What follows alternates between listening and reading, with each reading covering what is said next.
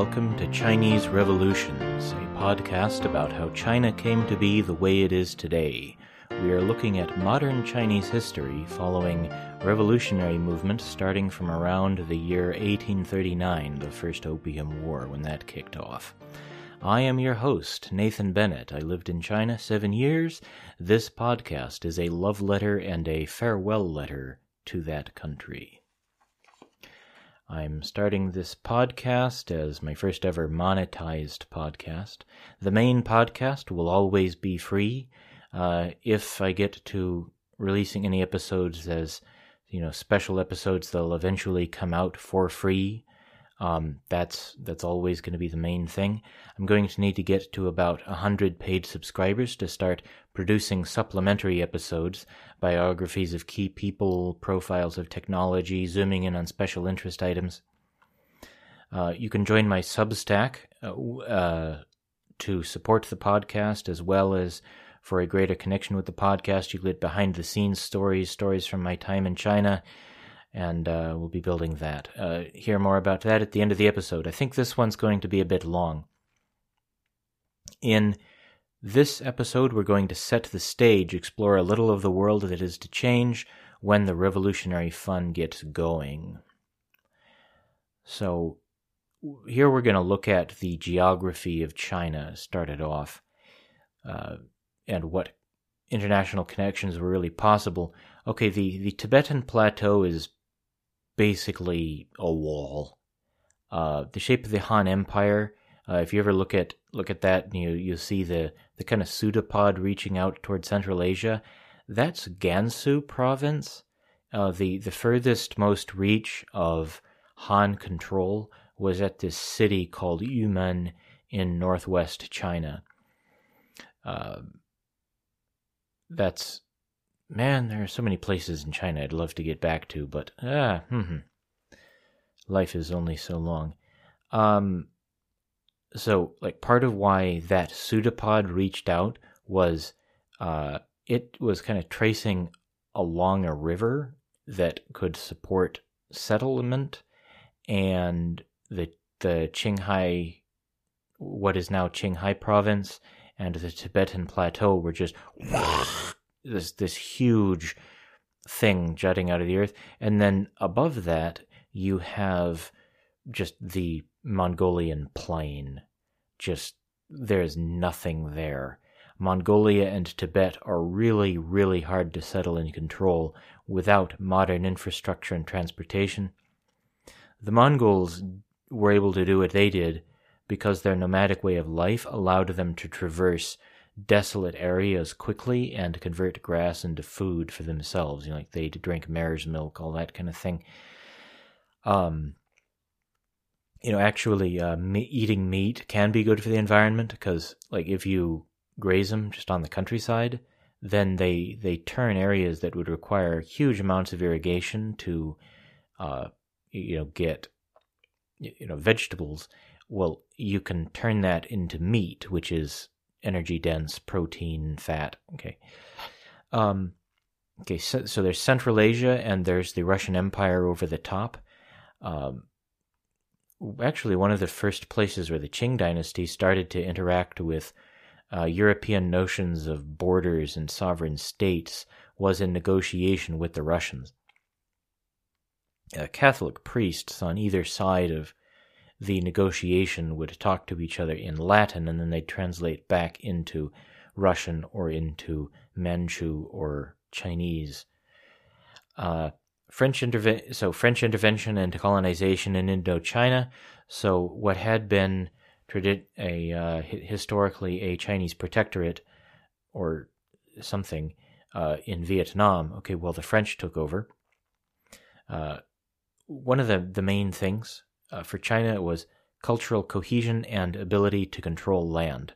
So there were areas that were gradually assimilated into the expanding colossus of what has historically been China. But assimilation is really one of the key... Assimilation is really one of the key things. So Vietnam was snipped off. Korea was never absorbed into China. When you look at so what you might compare this to is America was able to take the northern territories of Mexico, so Texas, New Mexico, Arizona, California, and everything above. Okay, but they didn't take all of Mexico because it had a high population and a difficult culture to assimilate. So they took the stuff that was easy to assimilate. Oh, and the American industrial state was able to build the railroads out there and do whatever it took to actually be able to exploit the land. So, like then they were able to build cities with large populations out there. So that's just how it went. Injustice aside. Okay, so the Qing Empire maintained the Chinese tributary system. So you could say the political technology was not keeping pace with the economic technology going on outside of China. So joint stock companies funding travel all over the world. So, like everybody can slip and fall. Everybody can drop a bowling ball on their toes. But if a bowling ball is dropped on your head after you've slipped and fallen, that's much, much worse. So we'll get into that. The internal politics versus external politics. So one of the main things in Chinese history is to keep internal enemies from causing trouble. And they weren't really playing the game the foreigners were playing. They didn't really have a foreign ministry until the Opium Wars forced them to accept foreign embassies as a thing. It's kind of like China, and then everybody sends ambassadors to pay homage to the Chinese emperor. They had a ministry of tributary affairs. So yeah, they're coming to bring tribute. Yeah, it'll go over well with rising European powers. China was not a mercantile sea power. They had coastal mercantile efforts, but it wasn't the same as a coordinated world-encompassing effort, and with the vision that the English ultimately dominated. You have the Ming Admiral Zheng He from 1731 to 1435. Oh, that's his lifespan, doing his voyages, even down to East Africa. But that didn't happen very much. One thing you really have to factor in is Captain Cook. Okay, this isn't in the notes. I'm looking it up right now because this is a really important fact. Okay, Captain Cook. Okay, typing it in. Yeah, okay, so this podcast is not perfect. So sorry. Captain Cook lived from 1728 to 1779. Okay, so this is like just before the Opium Wars are kicking off. This is just before the Opium Wars, just before you really, really get a lot of direct foreign contact with China. Captain Cook was instrumental in discovering things like vitamin C, keeping people from dying of scurvy. So aside from the naval element of that, being able to keep ships on station for much longer, it meant that ships could travel much farther around the world, because all you have to do is keep the sailors alive, and wind is free, so ships can roll up from England as though China's right next door, though much, much farther next door than, like, France. Alfred Thayer Mahan, in his Influence of Sea Power Upon History, talked about technology in the present having parallels in the past. So sailing ships didn't need human power to go. The only problem is food to get you where you're going. So one of the things about taking lessons from history is you have to apply it to the right level. A lot of colonization focused on securing trade routes and resupply points. Like so, when the Dutch colonized South Africa, that was as a transit point on the way to the East Indies. Well, the British took over South Africa. They also colonized the island of St. Helena, where Napoleon later spent a nice retirement.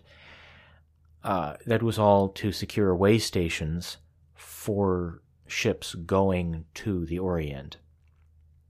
Okay, the Canton system from 1757 to 1842. Why does it end in 1842? Well, Opium Wars. Okay, so this is the state of things as we'll kick off the more detailed episodes, so we'll come back to this, but we'll give you the quick overview now. Trade was focused in Canton, now Guangzhou, as a mixture of convenience for Europeans because it was closer to their Southeast Asian colonies, and it worked out for Chinese imperial policies. The Europeans wanted to trade, the Chinese wanted to trade, and then the Chinese emperor needs to maintain control and balance between the interests of everyone involved. And of course, local interests were weightier than European interests. Like, so the people who actually vote for you or don't rebel against you, those are the people you want to keep happier longer. European interests were more unique, more of a black box.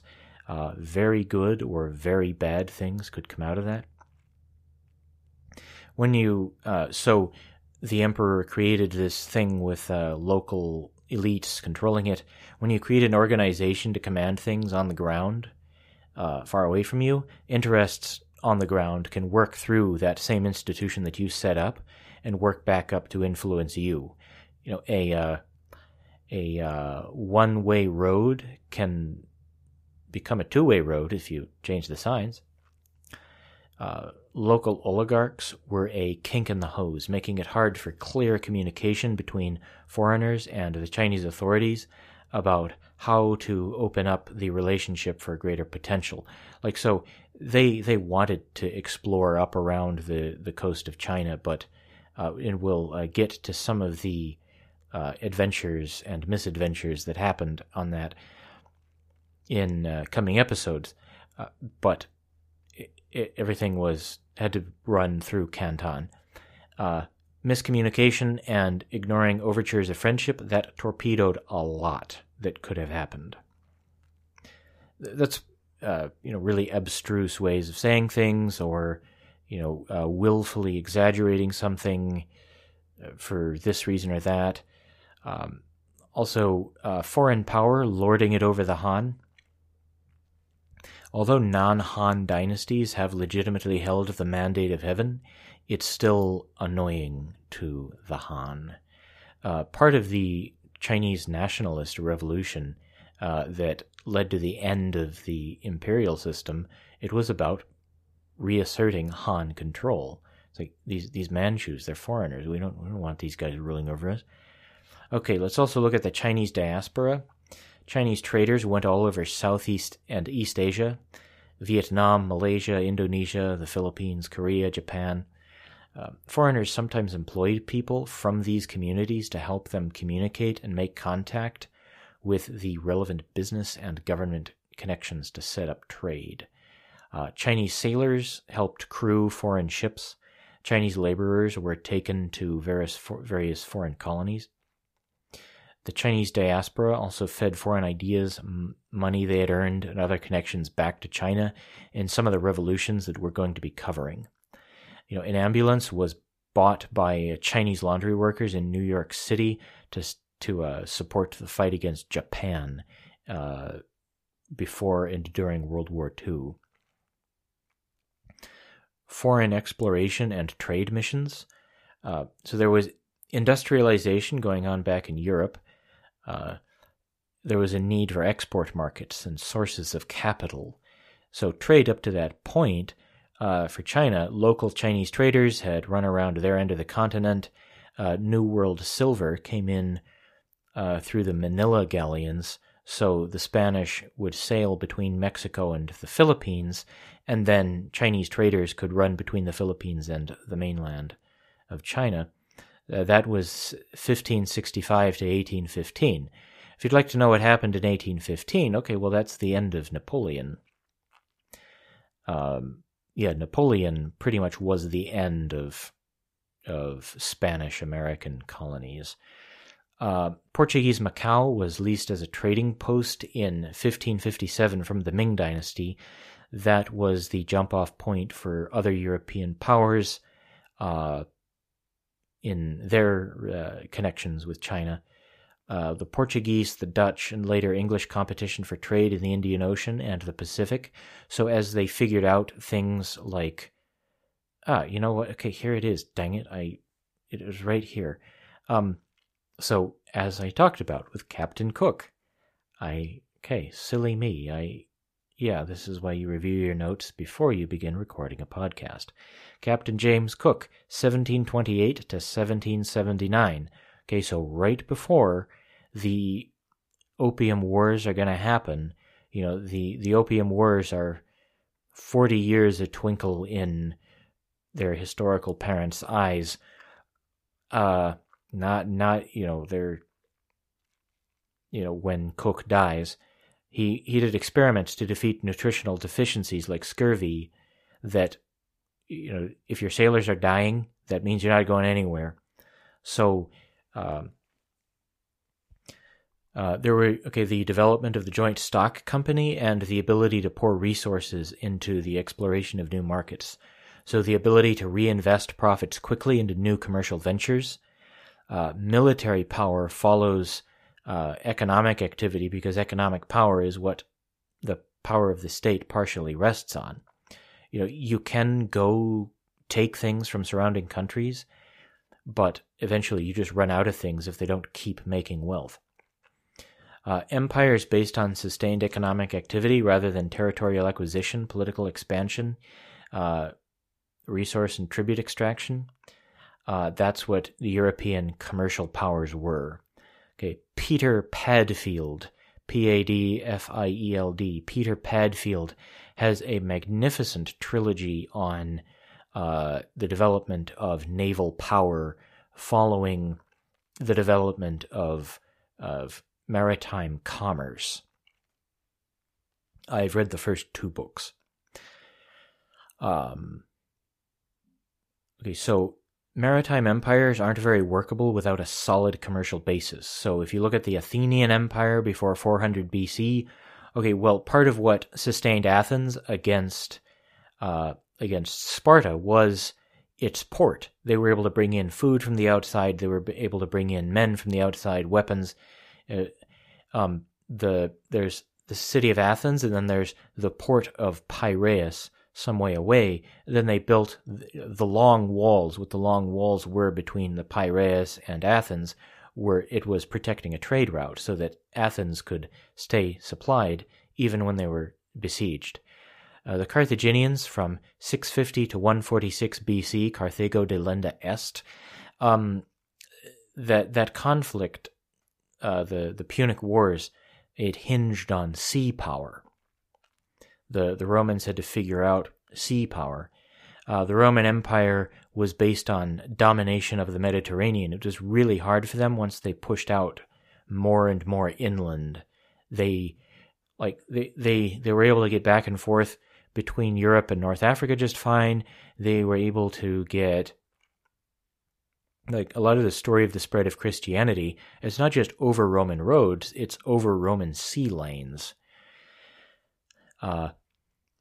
So, the Europeans were running maritime empires, so they were able to roll up and knock on the door of China like it's any other place, but the Chinese, didn't have a similar maritime reach.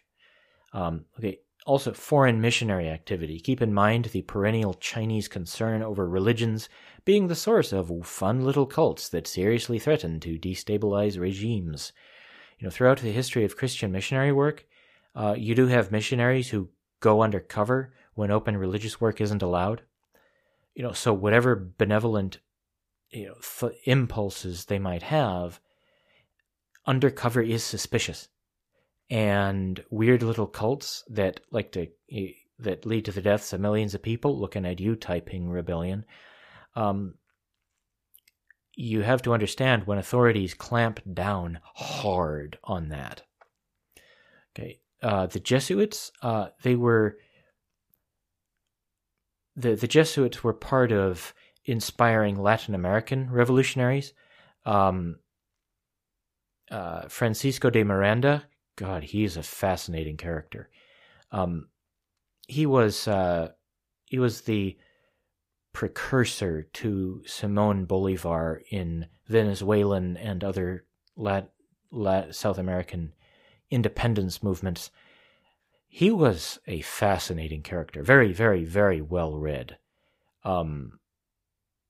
He would sleep with any relevant person who was available. Ladies, God, that guy Francisco de Miranda, he knew, like, he met many of the founders of the American Revolution. He was all over Europe. He commanded a detachment in the French Revolution. He went over to... Well, he got some of his inspiration from the Jesuits. The Jesuits also were instrumental in resistance to Spanish and Portuguese exploitation of the natives. There was actually a Jesuit-run kind of semi-independent state in Paraguay for some years. Religion is sort of a third thing. Predators will take advantage of any opening. Like, so it's not just religious people trying to screw China over. Predators will take advantage of anything. So then, okay, the introduction of a new set of ideas around which to form weird little cults.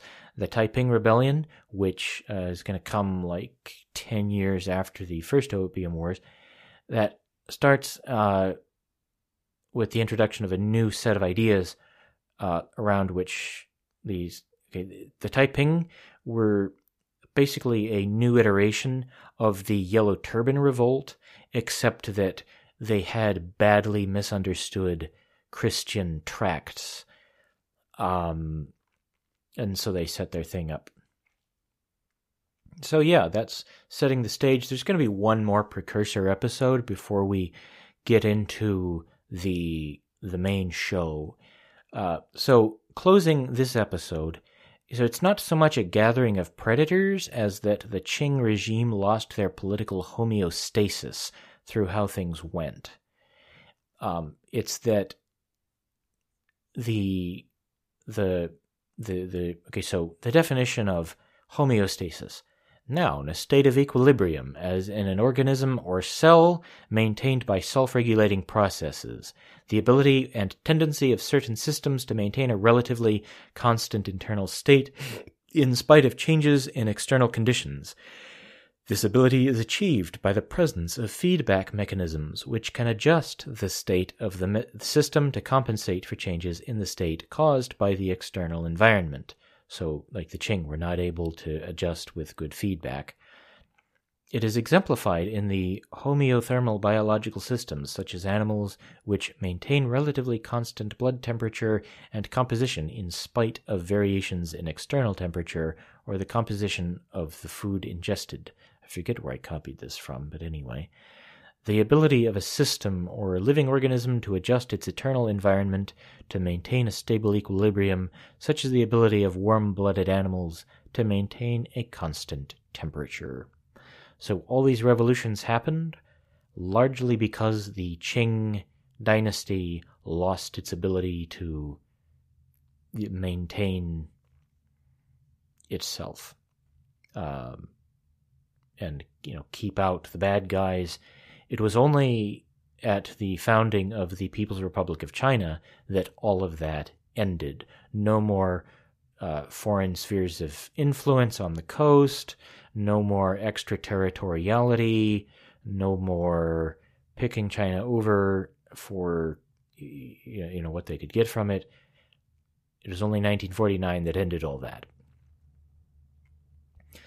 Okay, so If you would like to support the podcast, please go to www.buymeacoffee.com/crpodcast. C as in Chinese, R as in revolutions. buymeacoffee.com/crpodcast.